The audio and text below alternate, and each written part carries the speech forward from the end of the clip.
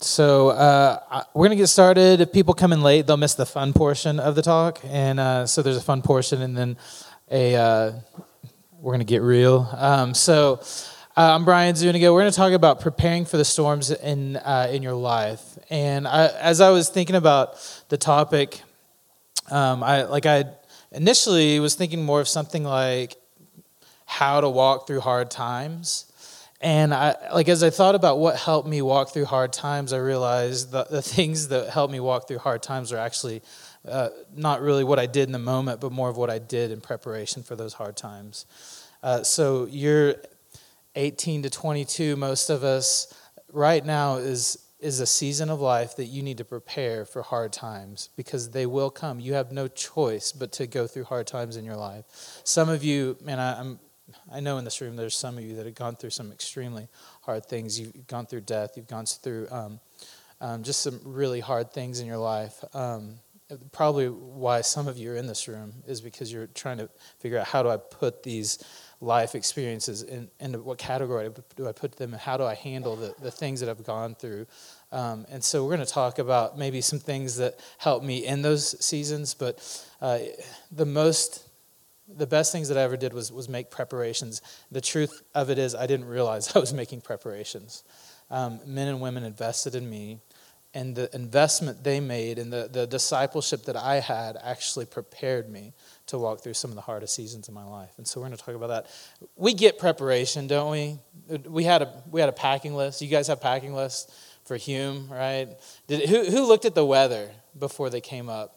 And you're like, oh, I get my North Face out, right? And you're really stoked about it because most of you live in Southern California. Like, I know Chico, you guys are like, this is normal. But if you live in Southern California, you're like, man, I get to wear like my cold weather clothes, and you're really pumped about it. I was pumped because we're driving like wildernessy, and I started backpacking like a few years ago. And if you backpack, there's some things that kind of go together. There's like survivalists is kind of like there's like a whole like realm of survivalists, people who talk about how they can survive if like a nuclear blast happens. And so they'll buy, I'm on these forums like trying to figure out how to backpack better. And then I'll see these like guys that are talking about like all these canisters of water that they store in their basement. And like, how do you store tanks of gas, right? And I'm not that far. But I'm like, there's some cool things that they talk about, how to prepare for like when really like when you like wreck in the wilderness and you need to like walk back 15 miles. And so in my car that I drive, I always keep this bag because I'm a little crazy, right? So, and this is just like my survival bag. So I can do some cool stuff. So I've got hammock, right? In case I need to chill, right? So that's important. But then there's this is a tarp, and so it's actually a poncho, and then like a little ground cover, and then it has like some paracord, which is just like long shoestrings that can hold you if you need to rappel or something. And then there's like some tent stakes, but titanium tent stakes, because I'm titanium. And so these tent stakes will like hold, like I could build a shelter out of this right here if I need to. So if I'm caught in like some downpour, because in Southern California that happens all the time. But in case I'm caught in a downpour, I could build shelter. If I need to survive, dude, don't laugh. If I need to survive in the wilderness, I do have food, like for and I carry this with me, and it's like backpacking food. Here's the paracord I'm talking about, and it has a carabiner that's like weight bearing. Actually, that one's not, but I have one in here that does. So if I need to paracord down, rappel down something, I've never done it before, but I think I could because I've watched movies. There's I have an emergency blanket. This is also so it could. It's like intense. There's like a light one in here too, so like the metallic one, and then so if I need to double up, I've got that. I've got gloves, and then I've got like a big fatty knife. Because I feel like I've watched Rambo, and so he survived with that. And then if I need to purify water, I've got a few ways. One is the Life Straw, $20 on Amazon, and I can drink out of any stream in the world. I don't know why I would want to, but and then if I need to kill my own food, I've got I've always got this with me.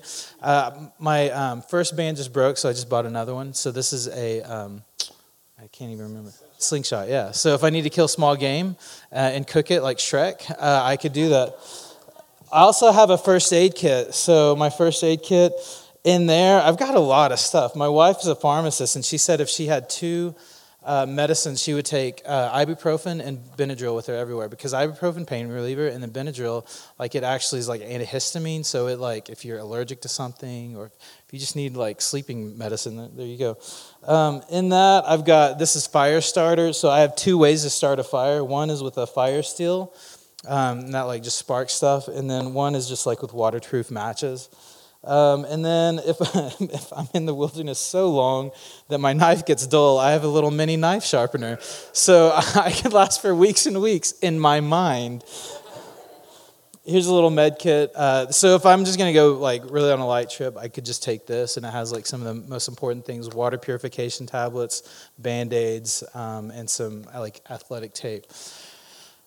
All this stuff, I didn't just like put this all together one day and like go crazy. This kind of gradually grew into the crazy pack that it is. And so like this, for instance, this is actually a Pioneer faceplate holder, like for like a car radio. And I just thought that looks cool. I got that in like high school, right? When everybody had detachable faceplates. We were all worried about security. Alarm systems were a big thing back then, but then they would just go off for days, and it was so annoying. But I got this in high school, and then a lot of this stuff I just added along the way. I got a poncho like 2 years ago. This was like a year ago, and like I added gradually to this emergency preparedness kit. In your life, the things that are going to help you get through hard times you can't just over a weekend at Hume Break or something think, here's all the stuff that I need to prepare me for hard times. It's something that you need to develop through a life of really being discipled, growing in your relationship with God. So we're going to talk about how to prepare for the storms in your life. Just like you get preparedness. You brought like bigger coats. You brought maybe even.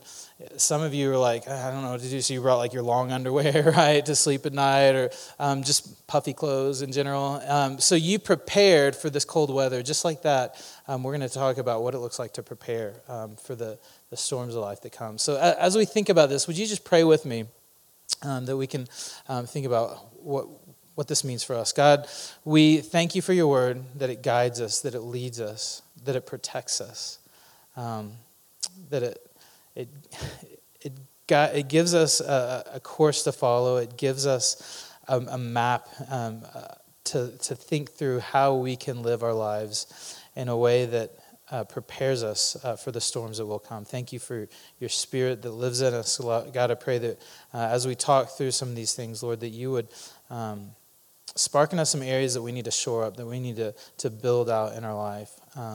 We pray that in Jesus' name. Amen. So I've got a few things that helped me. So here's the outline. Before the storm, here's some things that you need to think through, to build up, and then during the storm. As I went through different storms in my life, here's some things that helped me walk through that. And then hopefully, I'm assuming, because we're scheduled to be here for another like 50 minutes or so, I'm assuming I'm going to have plenty of time for questions. So write down some questions in the margin. If there's some things that aren't clear, you don't understand, please write them down, circle them, and then we can all ask Neil. So, all right. So 2015, the reason I wanted to speak on this is because my wife and I were, 2015, New Year's, we were at New Year's Eve. We did not go to party because we did not want to celebrate 2015. 2015, December 31st, we were in our house. We were asleep, actually, when midnight hit because we were exhausted and we were tired, and we thought, we don't want to celebrate this. The only thing that we would celebrate is that the year is over. Man, we're done with 2015. 2015, and I know my life has really been easy when I look at a lot of people, even my sons and my own family. Like, my life has been really, really easy. But 2015 was the hardest year of my life. And it wasn't one big thing. That's what makes me so angry. It wasn't like something traumatic happened, like close family member died or anything like that. But there were just all these little things that kept building and building and building. It kept chipping away at my emotional energy, my physical energy, my mental energy. In all those categories, there was something going on in my life that was just chipping away at like just my desire to move forward one more day. And so in the summer before, in 2014, we had been praying for boys, and really boys or girls. We said at least 2 kids from Ethiopia, and we told our adoption agency we could, whatever you have, man, we'll take. We want to adopt kids, and so we actually had been praying for 2 years, 2.5 years before that. And in June of 2014, we got a referral for 2 boys, and we were stoked. It was like one of the happiest days of my life. Like they called and said, "Would you want to adopt these boys? We'll send you all their information. We'll send you pictures, and then you have up to a week to decide if you want to adopt these boys." And I was like, "Who needs a week, right?" We've been praying for this for years, and we finally get a referral to 2 specific boys. So the answer is yes, and they're like, "Well, let's send you this stuff anyway. You just have to sign some forms." But yes, okay. Like I just like before you move on with anything, don't hand these to anybody. Like, yes. And so I went up to see my wife. She was actually working at the time. And so I went up to her workplace. She signed the forms that day. We sent them in, and they said, "Man, that was fast." And we had already decided, like, we were going to do this, and it didn't really matter what they look like or their medical history or anything else. We were going to adopt these boys. And so in June 2014, we were stoked because they said 6 to 8 months is the average time, and in 6 to 8 months, you'll be able to go and bring your boys home. And we kind of put it out on the timeline. We were praying for Christmas. Wouldn't that be awesome? Christmas. We get to bring our boys home for Christmas and celebrate a Christmas together as a family for the first time. And we've been praying ever since my daughter could remember. When we prayed with her, we were praying for a family in Ethiopia. And so we kind of circled Christmas, and we were praying to that time. And we believe, because God moves when we pray. And so we would just begin to ask, Christmas, Christmas, Christmas. And then December 25th comes along, and there's no boys in our home. It's just me and my wife and my daughter. We love my daughter, and I love my wife, but we kept seeing updates of these boys every month. Every month we get an update, and they would get a little bit older, and we'd hear a little bit more about these boys, and we would think about the situation they were in and how they had no family and how they were just living day to day and surviving. And so every month, it was disappointment every month when we heard it's not this month. Every month, just more disappointment, not this month. And so Christmas rolls around, and it's just us. And there's really no encouragement. There's no, hey, it should be a month or 2. In fact, we actually had our agency. Our agency told us that we're meeting with the head of adoption in all of Ethiopia, and we're going to talk about you and 2 other families specifically because they've kind of dragged their feet on these 3 families for absolutely no reason. There's 0 reason. They've gone slow, and they actually haven't progressed. They've progressed other people, but not your family. We don't know why. And so when we meet with this person, we're going to use all our relational capital to talk about you and these 2 other families. And so every month was just disappointment for us. And so in 2015 rolls around, it's just disappointment in January, in February, in March, in April. All those months, we hear nothing. My wife and I, we were talking, and there's a term for people, for women who are going through depression after they deliver called postpartum depression. We were joking about it, but there's a lot of truth to it. We were going through prepartum depression before our kids came home. There was just depression over our family because all this time we'd been planning to do this, planning to bring these boys in our home, and all we got to do is see them grow older, 1 picture a month at a time. In February, my daughter walks into our kitchen. She looks at Matt Pittman, who's living with us at the time, and she looks at him and she said, "The ground is sticky." And he's like, "What?" And he noticed that when she would step on the ground, we had laminate flooring. When she stepped on it, water would come up through the laminate flooring. So in February, we realized that our dishwasher had been leaking. We didn't know how long. It was a slow leak, and it had been leaking. And so I started pulling up the laminate flooring that was pretty much destroyed. I started pulling it up and realized it had gone into pretty much all of our kitchen and back area and dining room. So we pulled that up. And we started talking about what are we going to do next. That was actually the second time that it flooded in the past 5 years. So we pulled it up and we just started praying about what are we going to do and asking for advice. And we decided, hey, let's do concrete flooring. That's kind of hip, right? Like industrial. So like a coffee shop or something. So we figured out how to do that. Like you grind it, you like smooth it out, and then you put some like chemicals on it, and then you like finish it on the top. At the same time, we're like, okay, our boys are coming in. If we're going to do anything, we might as well do it now. So we decided to take out the cabinets, take out the dishwasher. Well, that was a problem because it was leaking. So let's just get that out of here. And then the oven. So we kind of replaced everything, but we didn't realize. We thought, hey, let's do this in a weekend or two. From February, we did the flooring. We couldn't do anything else to do the flooring. We did the flooring, put the finish on it. And like I read a lot of things online, so I was pretty much expert at that stuff by that point. So I put this finish on it, and we waited a week for it to dry, or a weekend. And over the weekend, we thought it would dry, and we stepped on it, and it was like this gummy mess. So it was like you're walking on, like Jell-O or something, like a thin layer of Jell-O. That's not how it's supposed to work. So it's supposed to like be a hard surface. And so we figure, okay, we take that off. And then we actually do another set, like finish it before we go to Hume last year. So we were like, okay, it'll be a week. I mean, that's plenty of time. So we set it down, we leave the house, and then we come back after Hume, same story. Like, it's gross, it's disgusting. I could actually rub my finger over the finish in the top, and it would just come off like an eraser. So I read enough online to know that it wasn't supposed to work like that either. I'm an expert, Finally, the third time it worked, but the third time is like 3 months into this whole thing. Then after that, we can get the cabinets in because we want to do the flooring first, and then we can get everything else. So then by May 28th, we'd actually been able to actually have a kitchen and cook our own food for the first time in 4 months. Now, man, I know you guys are college students and you got the calf, but for grown-ups, for adults, no, you're adults too, but for people who have a house who like depend on cooking, especially for like a 4-year-old daughter, and that's hard to live out of like all of our refrigerator, microwave, everything else was in our living room, and so we had packed everything into one corner of the house. Man, that was just wearing, like over and over again. There were different like staff like that I worked with at CBU that I'd worked really close with that left unexpectedly.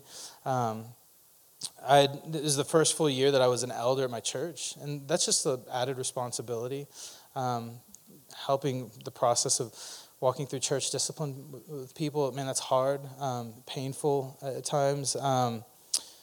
At the end of the year, like a gift at the end, we thought, hey, let's. After we adopted our kids, which was awesome, like that was great. They come into our home, and it's awesome, it's great. But man, that transition's really hard and wearing. And so when people would ask us from September, we brought them home in July. When they would ask us the second half of 2015, when they would say, "How's it going?" I wouldn't know how to answer. Because I would want to say, it's just the worst time in my life, and I feel bad because I just got our kids, and we've been praying for them. And we do love them a lot, but they're making it's really hard. So what do you say? Like, how do you answer people? So I would just say, you know what I would say? How are you doing? What would you say? Yeah, fine. It's a lie. But that's what I would say. As we're walking through, like, how do you parent kids who've gone through trauma? How do you parent kids who don't know how to handle emotions? As we're feeling that, then we become parents who can't handle our emotions, right? So, like, there's this hard time. So we think there's one thing where, like, their kids are in the back of the truck. We're driving a Tacoma, which is really nice. We're blessed by God. And the back seat, we're fitting 3 kids in the back seat, 1, 2, 3. And they just they bicker all the time. Kids bicker all the time. If you guys don't know this about kids, they bicker like crazy. Like it's like this constant fight. I don't know, this epic battle between our 3 kids. I don't know if that changes, maybe. They're sitting in compacted in a truck, and we're like, okay, let's sell this and get something where we're going to spread out. So I do some research. We want something. We go camping. You obviously, right? You see that. We go camping, and we're like, let's get something that can handle off road. We can take like 3 kids on, spread out. So we want 3 rows of seats. And there's a few vehicles that do really well off-road, 3 rows of seats. Of course, I'm an expert because I have the internet. And we find a Mitsubishi Montero. Apparently those do great, especially the older ones. So 1995 Mitsubishi Montero. We bring it home. Actually, on the way home, I buy it and I'm bringing it home. It actually dies before it gets to our house. We get it towed into our shop, which we love. They're great. We put a substantial amount of money into this vehicle. We fix it. We actually take it camping once. It's awesome. And then I fixed the starter, there's an issue there. And so, of course, I have the internet. And so I fixed the starter. Then, for some reason, it just won't start anymore. I take it to the shop 3 times. It still won't start. Finally, I take it to a different shop because the shop we're going to, they keep saying it's fixed, and it's not. And it's been actually in the shop since February of this month. And it's still there to this day. So it's been there for 6 weeks. We don't even think of it as ours at this point. It's like on loan to the shop. All these things have just added up in our life, and to create one of the hardest seasons of our life. And I feel bad because I'm like, I know there's people that have had worse times. I remember as I was scraping the stuff off my floor the second time to fix it, my mind went to our boys that were in Ethiopia, and I thought, I was very angry, saying bad words in my head, not out loud, right? Because as long as they're in your head, they're not sin, right? Is that how? I don't know. So I was right. The heart isn't where, but I was scraping this stuff off the floor, and then I thought about my boys, and I thought, I have a roof over my head. God has given us enough food to eat. God has given me a family, a loving family. And I was thinking about my boys who, those are things that they didn't have to their name at that point. And, I just was crushed with this idea that, the situation that I'm in, we could always find other people that had worse times. But then I also was touched with this thought that, no, this is real in my life. So I know we could play that game. Other people are having harder times, but the hard times in our life, those are real in our life. So how can we prepare for the hard times in our life? Long intro. Here's the 3 things that I've got. I don't know if it's 3. I just said 3 because usually I do 3. So number 1, first is develop a biblical view of suffering. You've got to develop a biblical view of suffering. In our mindset, in our American culture, we think suffering equals something's gone wrong, we've done something wrong, somebody else has done something wrong. The idea of suffering, to fathom that God can actually be using suffering in our life for a purpose, for a greater purpose, that we don't think about that a lot. So as I think about suffering, here's some truth. And if you need to unpack this later with me, so here's the truth. God is sovereign. He's all-powerful. And the reality is he can stop any suffering. God is all-powerful, and he can stop any suffering.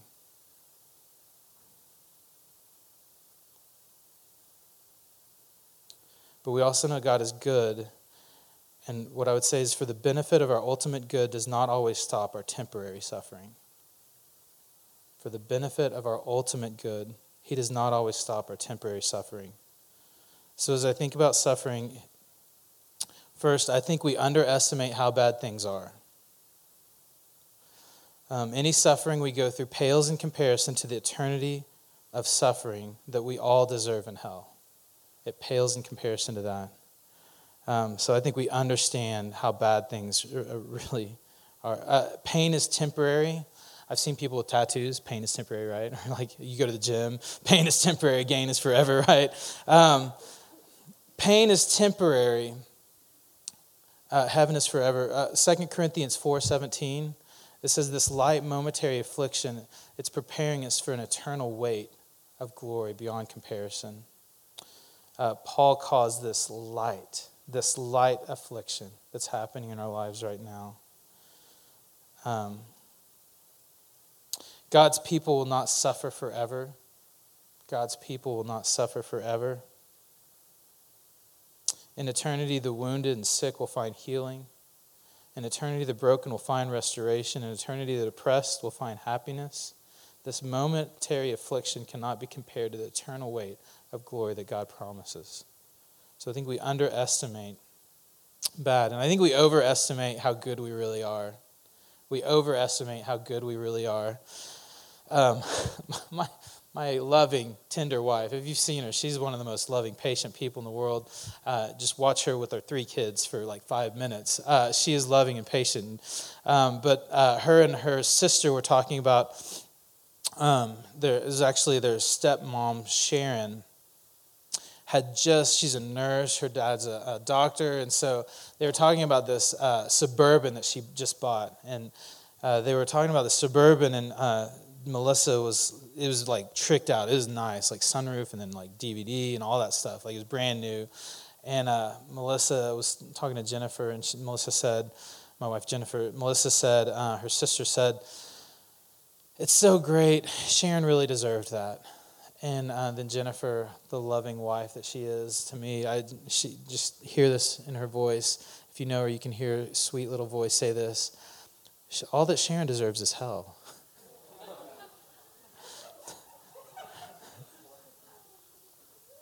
That's what we all deserve. That's her point.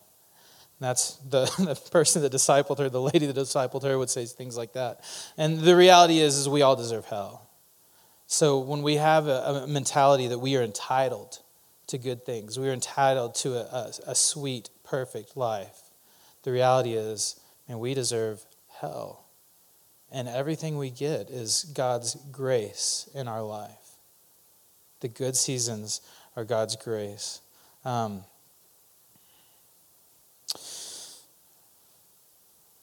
couple other things about God. When we think of suffering, God doesn't promise this perfect life. In Matthew 28, a beautiful promise. God says, "Go make disciples of all the nations." But if you know the nations, you know the turmoil that exists, you know the suffering that exists globally.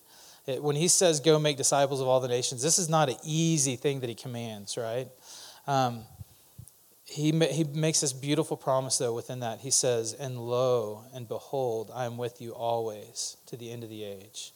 So one thing I see there is God does not promise. He never promises protection, but he does promise his presence. He doesn't promise protection, but he does promise his presence. The other thing in that is God is not safe, but God loves you. God is not safe, but he loves you. One of my favorite stories, C.S. Lewis writes, Lion, Witch, and the Wardrobe. I share this all the time. He writes about Aslan and the Chronicles of Narnia. Who's read the Chronicles of Narnia? Okay, or seen, there's like a movie. It was all right. It was a good movie. This movie, it portrays Jesus as this figure, Aslan, this lion, okay? And so there's 4 little kids, and they hear about this lion-type figure that's the Messiah figure, the Jesus figure. And so they hear about this figure, Aslan, and when the kids hear about it, it's Mr. and Mrs. Beaver who are explaining this person to them. And so they hear about this lion that does all these crazy things. And so Lucy, the little one, she says, "Oh, is he a man?" And Mr. Beaver says, "No, certainly not. I can tell you he's the king of the woods, the son of the great emperor beyond the sea. Do you know who the king of the beasts is? It's Aslan. He's a lion, the great lion." And then Susan says, "Ooh." It's like, ooh, O-O-H. I don't know how to read that, but ooh. "I thought he was a man. Is he quite safe? I shall feel rather nervous about meeting a lion." And Mrs. Beaver says this, "That you will, dearie, no mistake. If there's anyone who can appear before Aslan without their knees knocking, they're either braver than most or just plain silly." And then Lucy says, "Then isn't he safe? Isn't he safe, this Jesus-type figure?" And Mr. Beaver says, "Safe? Don't you hear what Mrs. Beaver tells you? Who said anything about safe? Of course he isn't safe, but he's good. He's the king, I tell you." I mean, God is good. God is good, but he's not very safe. You look at the people that followed Jesus didn't turn out very well for them on this earth, did it? Tradition says that Peter was crucified upside down. John was beheaded. Stephen was stoned. Not a very safe place to be. Like when people say the center of God's will is the safest place to be, man, it's safe for your soul, yes. And I think that's what a lot of people are trying to say in that. But man, temporary, physically, man, it's not a safe place to be, but it's a good place to be. And so when we think about suffering and pain, knowing that there's this greater purpose, knowing that there's this God that promises that this momentary light affliction can't compare to the eternal weight of glory, knowing that doesn't mean that we shouldn't grieve.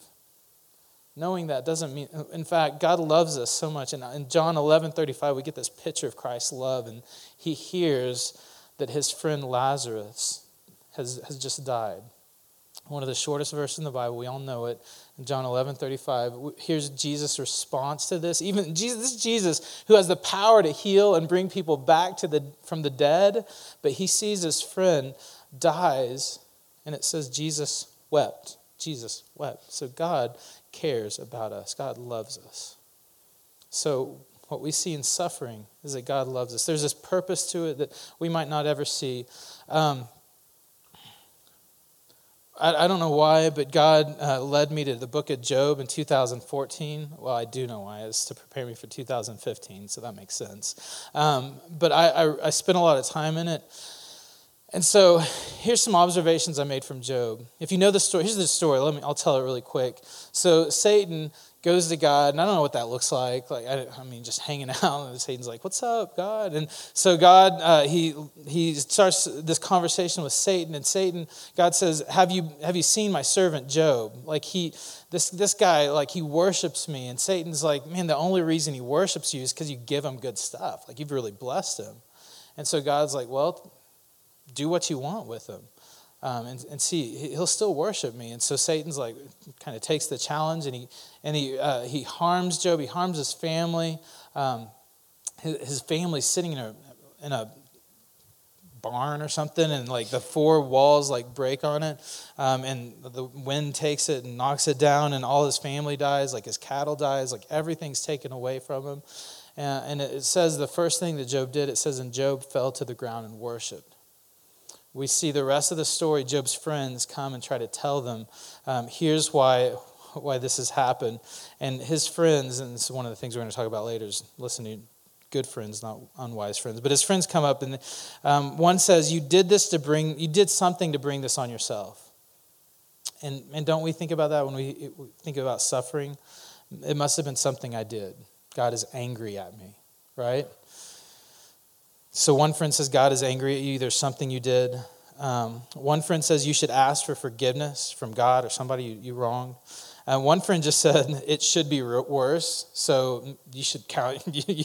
You're lucky. You're still alive, buddy. It could be worse. And then Elihu, he's this kid, and he's angry at the friends because they're not giving Job any comfort. And he says, Job, he's righteous. And God is great. And then Job, you're not without fault. The righteous don't always prosper. And so there's these friends that are throwing mixed signals at Job and not really helping him too much. And so Job doesn't really know why this stuff is happening. It says that he regrets being born at one point. And here's the end of the story. God enters the scene. And here's God's response to Job. Job wants to know why. And when we talk about suffering, we want to know why this is happening. Here's God's response. He says, dress for action like a man. I will question you and you make it known to me. So first he just calls his manhood out. Yikes. But then he says, where were you when I laid the foundation of the earth?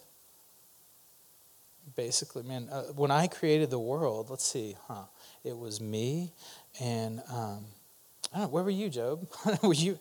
Oh, you weren't there, were you? Have the gates of death been revealed to you, or have you seen the gates of deep darkness? Have you comprehended the expanse of the earth? Declare if you know all this. I mean, God is calling him out. He's talking some major trash, which is kind of cool, but then kind of like, whoa. Where's the way to the dwelling of the light? And where's the place of darkness? That you take it to its territory, that you discern the path to its home. You know, for you were born then, and the number of your days is great. He's just super sarcastic. Shall a fault finder contend with the Almighty? He who argues with God, let him answer it. So God basically just says, are you God, Job? That's his answer. And the reality is, when we look at the story of Job, this is what hit me in 2014 that prepared me for 2015. Everything that happened to Job, God could have said, here's what he could have done. He could have said, Job, hey, here's what happened. It was me and the angels. We were chilling, and Satan said, hey, Job isn't going to worship me if like all this bad stuff happens. So I'm like, hey, try it. And then you won. Like, good job, Job. Like, he could have explained the whole backstory, but he doesn't. All he says is, Job, I'm God. Here's Job's response. I know that you can do all things, and that no purpose of yours can be thwarted. Therefore, I've uttered what I did not understand, things too wonderful for me, which I did not know. And Job says, okay. The truth is, we don't always know why we suffer. There's a plan, and there's a purpose in it, and no suffering will be wasted in God's economy. No suffering will be wasted in God's economy. We don't always know. God doesn't always tell us the backstory, which is hard for me. But we know that God is doing this in our lives on purpose, and no suffering will be wasted. So understand a biblical view of suffering, and then build your life on Christ and the Word. Build your life on Christ and the Word. Jesus, he tells us that hard times are going to come. He says, therefore, everyone who hears these words of mine and puts them into practice is like a wise man who builds his house on the rock. The rain came down, the streams rose, and the winds blew and beat against the house, yet it did not fall because it had its foundations in the rock. But everyone who hears these words of mine and does not put them into practice is like a foolish man who builds his house on the sand. The rains came down, the stream rose, the winds blew and beat against the house, and it fell with a great crash. Build your life, your foundation of your life in the Word. And there's so many verses that came into my heart during some of the hardest times of 2015. Lamentations 3:23-24. Because of the Lord's great love, we're not consumed, for his compassions never fail. They are new every morning. Great is your faithfulness.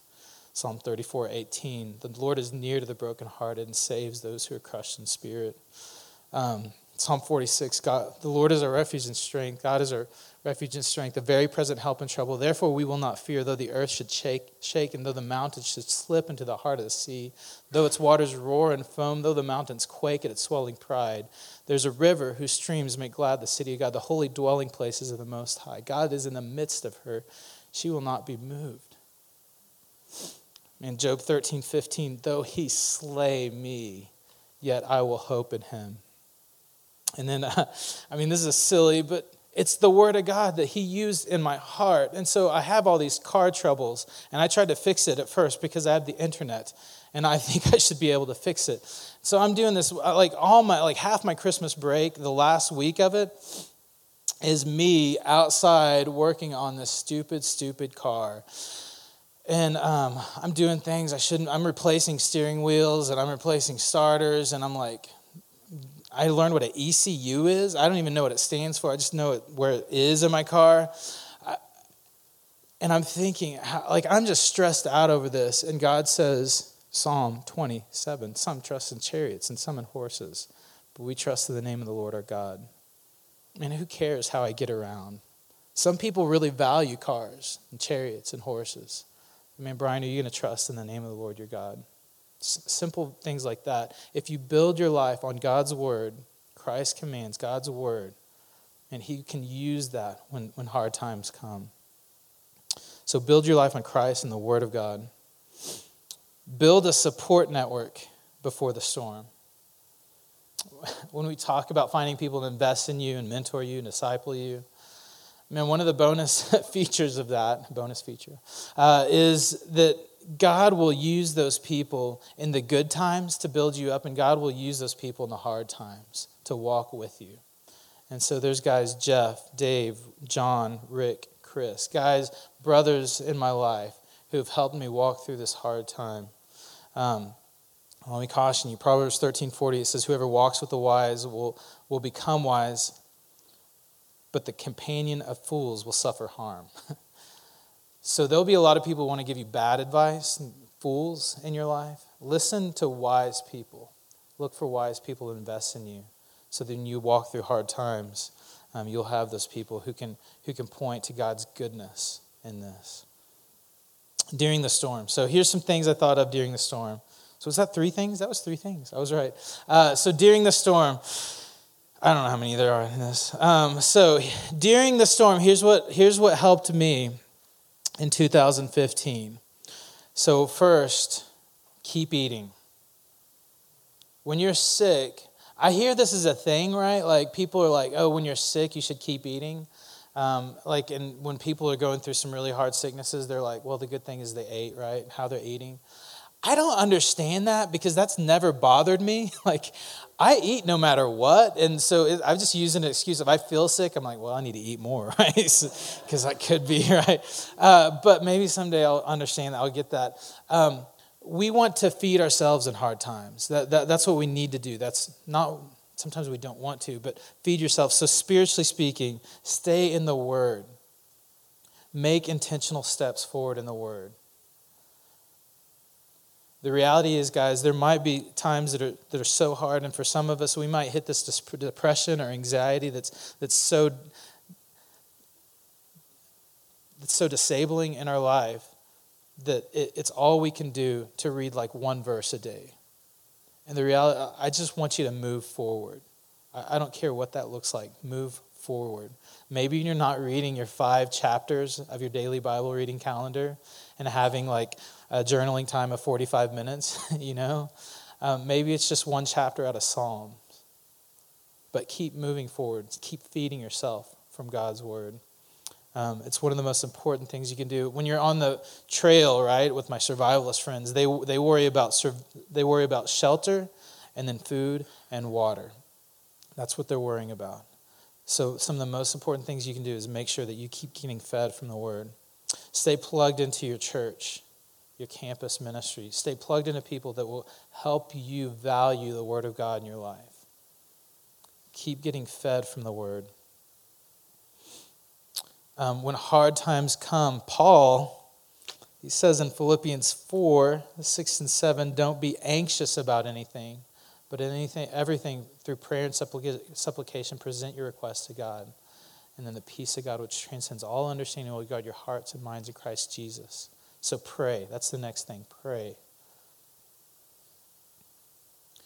In hard times, this is why it's good to create some kind of strategy or pattern or like prayer list, because I know for me, when hard times come, I'm not just like super like disciplined and super strategic. And so if I have something there, like if I know, if I wake up tomorrow, here's the chapter of the Bible I'm going to read, and here's the things that I'm going to pray for.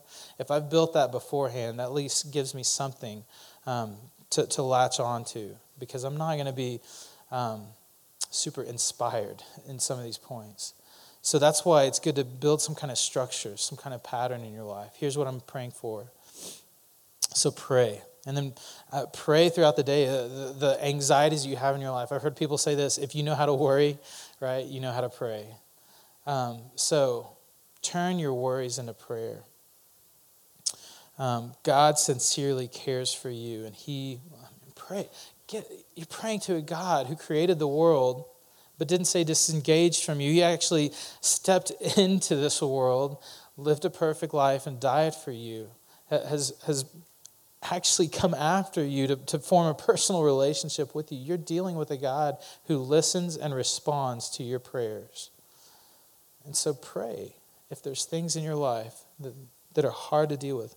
Anxiousness. 1 Peter 5:7, it's one of the first verses my mom made me memorize. It says, cast all your anxieties on him because he cares for you. God cares for you. So pray. 3. I'm going to just say numbers. Ask for help. Let people help you. Don't try to be the hero. Let people help you. Galatians 6, 9, and 10. It says, let us not become weary in doing good, for the proper time will reap a harvest if we don't give up. So therefore, as we have opportunity, do good to all people, especially to those who belong to the household of faith. Let the people in your household of faith, let the people in your church serve you. Let the church be the church in your life. They can't help you, by the way, if they don't know what you're going through. So you have to let people know needs in your life. So I started serving as an elder about a year and a half ago at my church. And we gather consistently and we pray for the members of our church. But we don't pray for people that we don't know have needs. If people say, this is something we're going through, man, we will pray for them. We'll even send out emails to the rest of the church to let everyone know these are the things to pray for. So if there's some things in your life that you need help with, let your church be your church. Ask for help. Next thing, continue to help others. Continue to help others. Philippians 2, 3, and 4. Do nothing out of selfish ambition or vain conceit, but in humility consider others better than yourselves. Each of you should look not only to your own interests, but also to the interests of others. That verse doesn't get put on the shelf when you go through depression. That verse doesn't get put on the shelf when you have anxiety, when there's hard times in your life. It doesn't say don't be look to others' interests and not just your own, unless it's really hard for you, And in fact, it talks about Christ. Your attitude should be the same as that of Christ Jesus. And it talks about the suffering that he went through. Being a very nature God, did not consider equality with God to be something to be grasped, but made himself nothing, taking the very nature of a servant, being made in human likeness. So we see this picture of Christ who served and gave himself sacrificially for us. So when those hard times come, keep serving, keep extending yourself for others. Today, you know what today is? My daughter knows. St. Patrick's Day. If you see my daughter, you can look. She has a necklace that she made just specially for today. She actually looked ahead. She prepares too. It says St. Patrick's Day, and it has a bunch of green bling on it. She was ready for today. She has a little calendar. It has all the holidays on it. She checks it off. She loves holidays. So, like President's Day and stuff. So she was stoked about St. Patrick's Day. St. Patrick, he was, if you know his story, he was kidnapped as a boy. He actually wasn't from Ireland. He was from England. He was kidnapped as a boy, dragged into slavery into Ireland. So go Ireland, all right?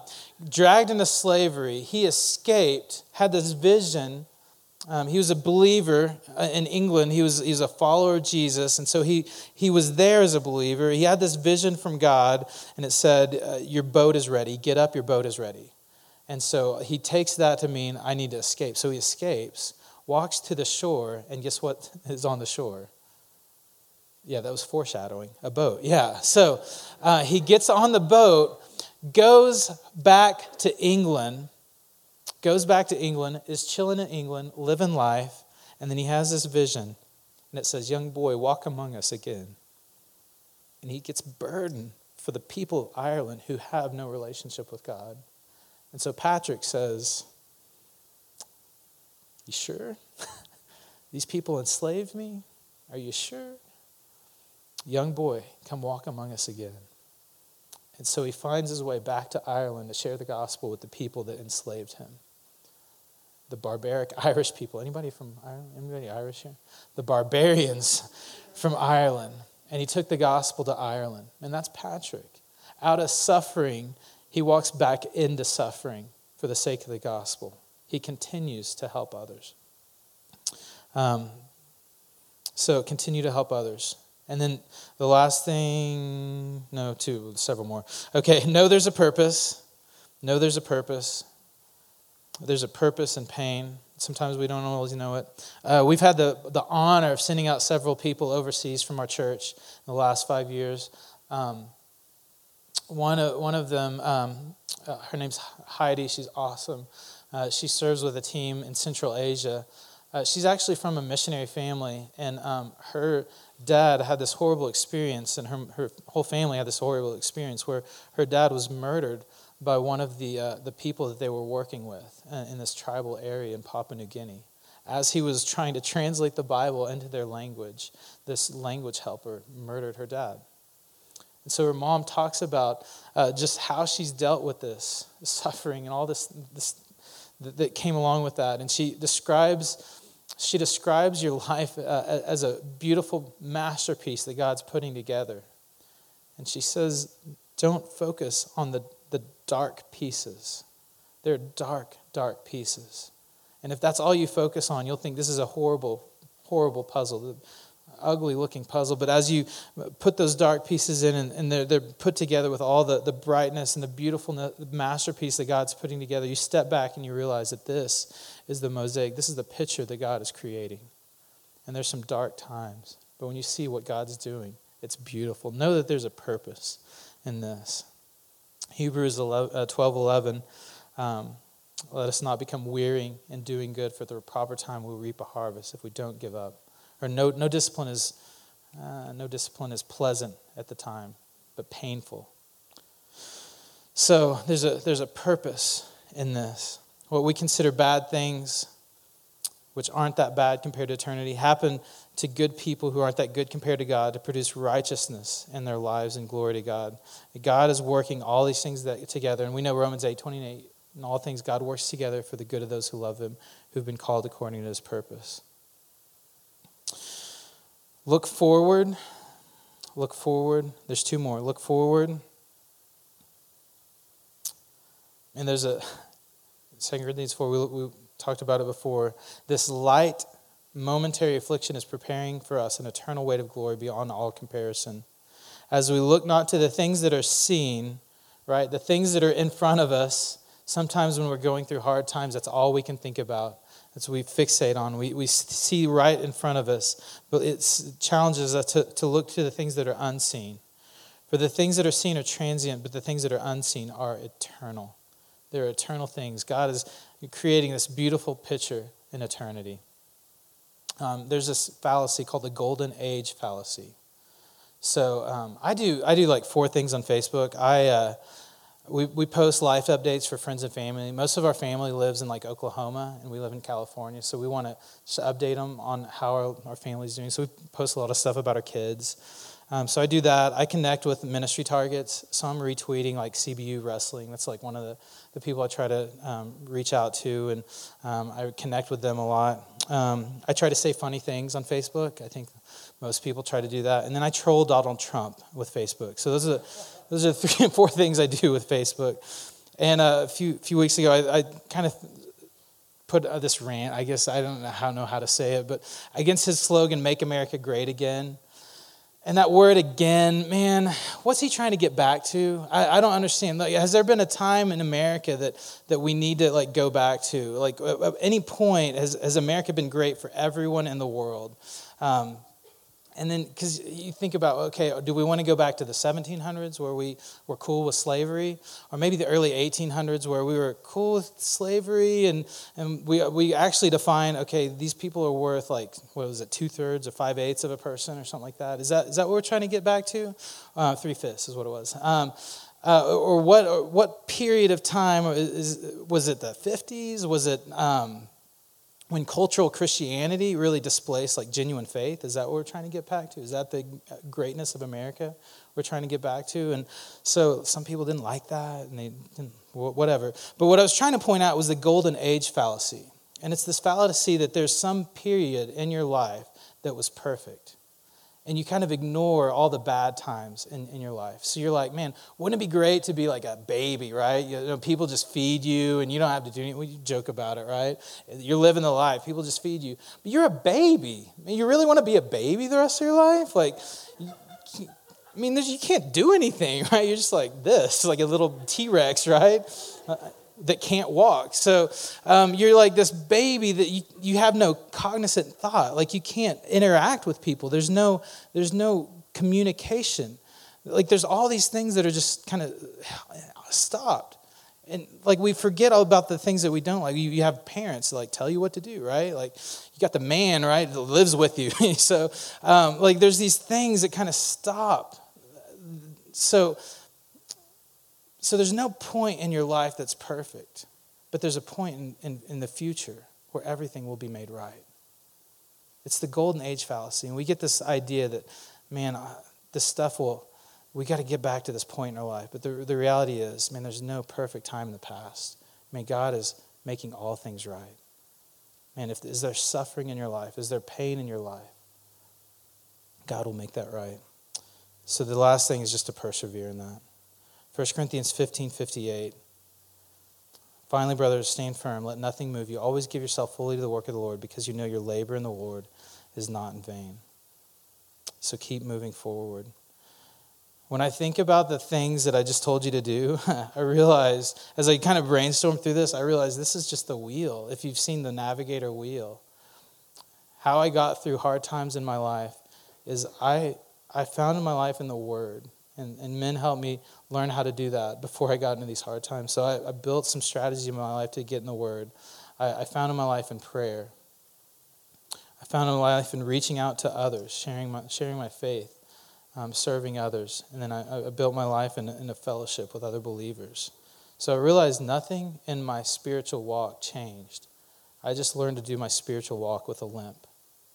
Nothing changed. I just learned to walk with a limp. So, man, that's my encouragement, my challenge to you is to build your life in those areas and then learn, man, when hard times come, when you take some shrapnel, you may get to walk with a limp. I think that's promised for all of us. We have a few minutes for questions. Yeah, so there's other patterns we could talk about. Journaling is a good pattern.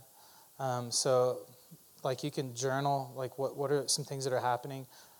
Having those mentors in your life, those disciples in your life, they can help you kind of verbalize, hey, what are you learning in this moment? They'll ask you those questions if you have good disciplers. They'll point you to that. But that's a good point. We don't want to live in fantasy, or we don't want to live in this like false sense of, hey, I just want to get through this. But I think that's why we want to continue to reach out in the moment. We want to continue to pray in the moment too. That when this is your life. So, and the truth is, I'm not saying you'll get past this in this life. Maybe there's probably things in all of our lives that we get to carry the rest of our lives. If it's physical or mental or emotional, there's different things that we just get to carry the rest of our life. But learning to do that, knowing that all these things will be made right, that God will pull all this together. Yeah, so read Job. Read Habakkuk. I had no idea Habakkuk is about suffering, and God answers Habakkuk. Habakkuk has 2 complaints, and God responds. Really similar to Job. So if you want a summary of Job in 3 chapters, that's Habakkuk. There you go. But as you look at the Bible, understanding it. Read Jesus. He talks about suffering throughout it. Read Paul. He talks about suffering throughout it. So have a biblical view of suffering. Not that this thing to shun, but this thing to really see God's goodness in the middle of it. And as you build your support network, you want to surround yourself with people who are focused on following Jesus, and then invite people to do the same. I mean, it's just the stuff Mike talked about, stuff that Dudley's talking about, but find people to invest in you. Wise men and women invest in you, and support yourself with people. Invest in your church. Find a church that you can dig deep into, invest in, go to small group, connect in small groups in that setting.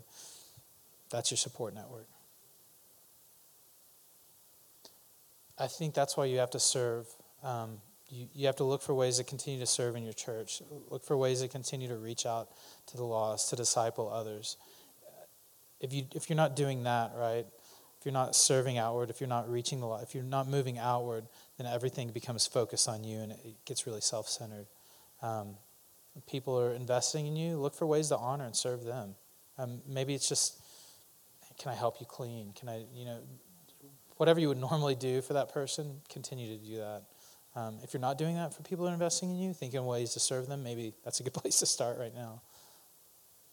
I don't know. I didn't. So I had a really bad attitude.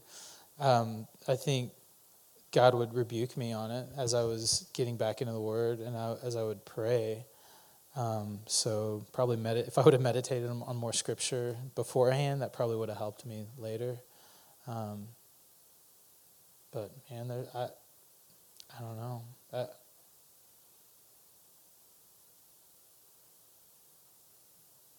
didn't. So ask somebody who did in hard times. Yeah. So the question is, how do you, in times that you feel like God's silent, how do you,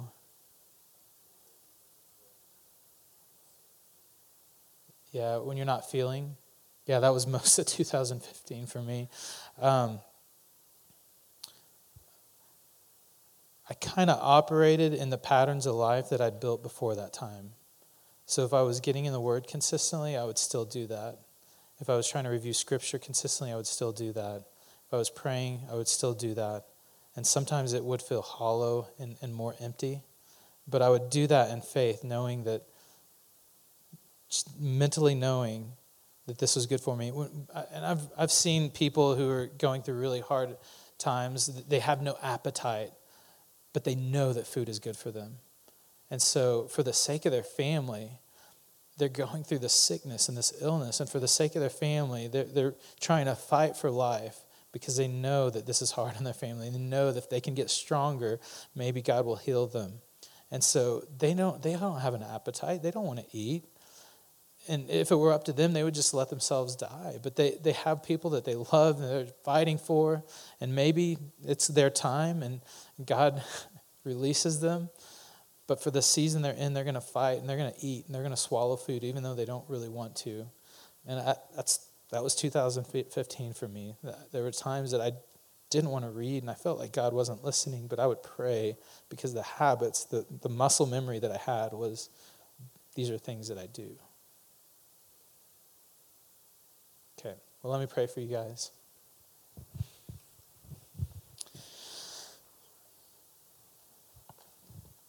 Lord, I don't know where these people are at, but I'm sure that there's some in this room that are going through some hard times. There's some that are on the other side of it, and there's some that are about to go into it. And so, Lord, I pray that you would build us in your word so that we can say that the fig tree should not blossom, there be no fruit on the vines, the yield of the olive should fail, and the fields produce no food, that the flock should be cut off from the fold, and there be no cattle in the stalls. We will exalt, we will rejoice in the God of our salvation. Lord, we would look to you and worship you. Lord, I pray that we would build patterns in our life, some muscle memory in our life, that when these hard times come, we just continue to walk with you.